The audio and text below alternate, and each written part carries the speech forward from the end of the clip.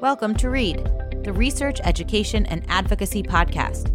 In this series, prominent researchers, thought leaders, and educators will share their work, insights, and expertise about current research and best practices in education and child development. READ is produced by the Windward Institute. I'm Danielle Scarano, Windward's research coordinator and a classroom teacher. For our first episode, I invite you into the world of infants. Yes, infants, miniature, adorable versions of us as adults. Infants are rapidly learning from the world around them. In this episode, you'll learn about how infancy is a critical time period for learning and language development. I'm delighted to have the opportunity to speak with Dr. Richard Aslin. Dr. Aslin is a distinguished research scientist at Haskins Laboratories in New Haven, Connecticut. Prior to joining Haskins in 2017, he was on the faculty at the University of Rochester for 33 years, where he established the Rochester Baby Lab. Dr. Aslin has published widely in areas of infant development, including language acquisition.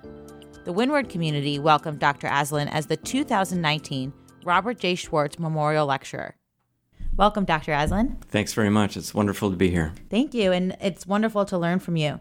I know I just talked a little bit about your bio, but why don't you give us a brief overview of who you are and your career? Well, I started out as an undergraduate at Michigan State University, and I had the opportunity there, which was quite unusual at the time, to have a summer fellowship. And in that summer fellowship, I happened to work in a lab that studied babies, which I found completely fascinating. I had two younger siblings who were born when I was in high school, and so I had a little bit of experience with babies. And when I got to Michigan State, this opportunity came along, and I found it fascinating. I really enjoyed studying young children and trying to figure out what they knew and how they learned. Yeah, it's extremely impressive. 33 years at University of Rochester and now at Haskins. As a teacher, I've always wondered about the development of my students' brains, and I'm so curious about the learning that occurs during infancy. Earlier, we had an opportunity to talk, and you were actually discussing the innovative ways that you as a researcher is capturing the brain activity in infant brains. So how do you conduct the research on infants?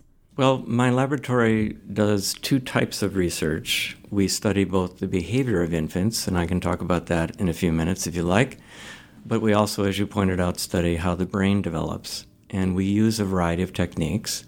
Some of the techniques involve placing sensors on the head of the baby. And so people might be familiar with EEG, electrical activity from the brain. So that's one method that we use. And another method is MRI. People are probably familiar with an MRI machine.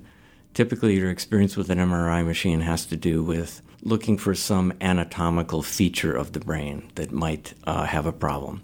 That's not what we focus on. We focus on the functional activity of the brain. So, for example, if you present a stimulus, and it's a visual stimulus, then the visual part of the brain will be active. Similarly, if you present an auditory stimulus, the auditory part of the brain will be active. And you can study mechanisms of learning either in the visual or the auditory domain using that technique. And we also use a third technique, has a kind of complicated name called near-infrared spectroscopy. Can you spell that for me? Just kidding. NIRS is the abbreviation. Ooh. And with NIRS, you're also placing sensors on the head, but the sensors are delivering light to the head and measuring the light that comes back from the brain. And when the brain is active, it's absorbing oxygen, and the blood that's surrounding that part of the brain changes color. And so you can actually measure the change in the color of the blood in the brain that's due to the increase in neural activity that demands more oxygen. So you did mention some of the behavioral measures. So you're conducting these studies using the different types of brain imaging and some of the behavioral measures. So can you talk a little bit about that? Sure. So one of the most powerful methods that has been used to study infants is where do they direct their visual attention? So, for example, if there are two pictures that are presented side by side, and one picture is a picture of the mother, and the other is a picture of some strange female person that they've never seen before, that at some age, babies will have a preference to look at the picture of the mother because it's a highly familiar object in their environment. So that mere subtle change in gaze, looking longer at the mother versus some other woman's face, tells you that they can discriminate between the two faces and that they have a preference for the mother's face. And there are other techniques that are more subtle than that. So there are devices that can very precisely measure where on a particular visual stimulus the baby is looking. So again, taking the example of face, if there's just a single face that's presented on a screen to the baby, you can determine whether or not they're looking at the eyes or the mouth or someplace other than that, like the hairline. And particularly if the stimulus is a video and the person in the video happens to be talking, you can sync up where they're looking with what the infant is hearing that's coming from the audio stimulus for that particular face. So you can link together the baby's visual attention more precisely to the particular type of stimulus that's being presented. Interesting. Well, you mentioned visual processing, auditory processing. And what about language learning? So what type of language learning is occurring during infancy? Well, one of the really interesting things about infant language development is that infants are essentially born with the capacity to tell the difference between any type of speech sound that they might be confronted with in their native language. So, for example, in Japanese, they do not, in that language, make a distinction between the R sound and the L sound. There's not two particular types of sounds in that domain in Japanese, whereas in English, we can discriminate between R and L. And interestingly enough, Japanese babies who are put in an experiment to determine whether they can discriminate between R and L can. So they actually have abilities that are superior to their parents because their parents have essentially unlearned the distinction between R and L because it's not necessary in their native language. So infants have this very sophisticated ability to discriminate any potential sound that might be relevant in their language, and then they kind of unlearn the ones that they don't need. So early on, this is a kind of a stark example of the fact that in most domains, of course, adults are better than babies. They typically perform better on almost any task. This is one exception where the babies are actually better than some of the adults. So in terms of some of the language learning for later child development, are there certain early markers at the infant level that would contribute to later language learning throughout childhood? Yes, there's been some interesting work done by Patricia Kuhl at the University of Washington where they measure early on in life, so typically at 6 to 12 months of age, the ability that infants have to discriminate between the sounds that are relevant in their native language and the sounds that are not. So, for example, R and L is relevant in English, but there might be other sounds that we don't use in English. And it turns out that from that ability to discriminate the relevant sounds from the irrelevant sounds is a predictor or a marker of their subsequent ability 2 years later to be able to have a high vocabulary, for example. So these early speech perception skills seem to be correlated with the ability to learn the words of the language over the next couple of years of life. So thinking about this early learning during infancy, are there any important implications for education and parenting? So as parents and as educators, what is important for us to be looking out for, just be knowledgeable about the language learning at the infant level or even in early childhood? Well, I think most parents simply have to be aware of the fact that presenting language to their child is important. And that can come through book reading. It can come from gathering the baby's attention so that they're attending to you when you're talking to them. Lots of other sounds in the environment, whether the television is on or whether you're having a phone call, that's presenting information that could be relevant to learning, but babies aren't really paying attention to that. What they pay attention to is the language that's being directed to them. And that sharing of attention, right, turn-taking back and forth, even if the baby is not speaking, but just making sure that the baby is paying attention to you when you're speaking to them is important because we know those are the words that are getting into the baby's brain most effectively. So I want to switch gears to school.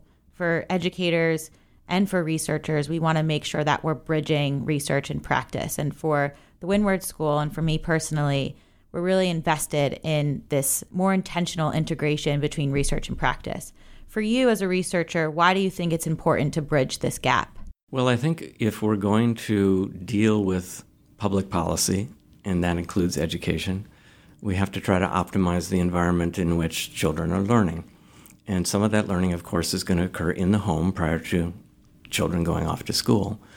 But the readiness that infants have when they're in the home has to be expressed once they're in a school environment because there's so much information to acquire. So if we can figure out what the optimal ways are to structure the information in a classroom or pedagogical setting for the infant that is a custom fit to the mechanisms that they have available to them, then I think that's going to be most advantageous. For children who are having difficulty learning, I think we have to figure out ways, both from basic research and how it's applied in the classroom, that are going to optimize their learning outcomes.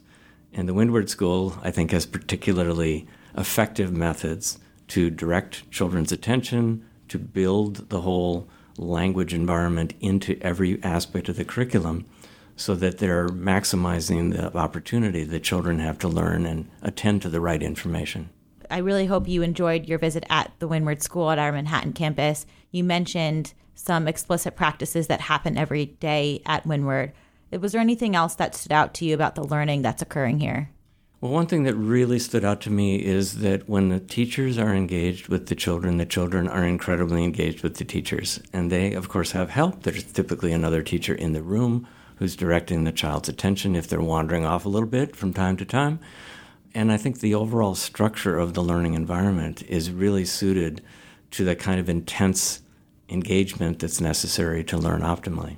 I have so many more questions for you. I know that you're going to provide a lot of information at our lecture, but I do want to ask you, was there anything that you want our audience to know that I didn't mention, or anything about you or where you see the future of research going? Well, I think there's two things. One is that we don't want to have parents be overly concerned about every individual episode that's happening in the lives of their young children, that somehow they're failing their children by not doing things that are perfectly optimal. Children are amazing learners, and if they're exposed to the right kind of structure in the environment, they're going to do fine. And even those children who have some difficulties with learning, I think that we just have to seek the environment that's going to be best or most effective for them. The other thing that I think is interesting and has sort of a future direction is that I think we can meld some of the basic research with the more applied practical educational principles by trying to have mechanisms that give us a better handle on how the young child is learning in that particular situation. And children differ. They differ quite a lot. Their ability to pay attention, their ability to stay on task. And if we can structure the environment in such a way that it fits that particular child, I think that's going to be advantageous.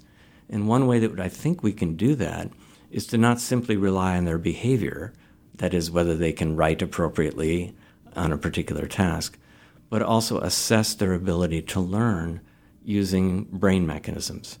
So one potential avenue for the future is that sometimes behavior doesn't reveal a problem, and the brain could reveal a problem earlier. We wouldn't even see it in their behavior until many months later. And if we can gain better assessments of how they're functioning by using these brain mechanisms, then we have the potential for intervening earlier so that we can see something and try to affect positive change even before we would have been able to see it behaviorally. And then match it with the appropriate education that's going to be best for them. Correct. There's so much innovation in brain research and education. Thank you so much for sharing your expertise with us. Where can our listeners find you for more information about your research? Well, my research is being done at Haskins Laboratories, which is in New Haven, Connecticut. And I have a website called Haskins Baby Lab. And there's a list there of the kind of projects that we're engaged in. And we'd welcome people to take a look at it. Excellent. Thank you for listening to this episode of Read. To learn more about Read or upcoming episodes, visit readpodcast.org. You can also access my top Read bookmarks or top moments from each episode by visiting each episode page on our website. My goal is to continue to connect and learn from inspiring leaders and advocates in research and education. If you have any thoughts, questions, or ideas of topics and speakers, feel free to reach out via email at info@readpodcast.org. I also invite you to like, subscribe, and share the Read podcast with friends and colleagues. You can also like or follow Windward's social media pages to find out more about upcoming speakers, episodes, and events. Until next time, readers.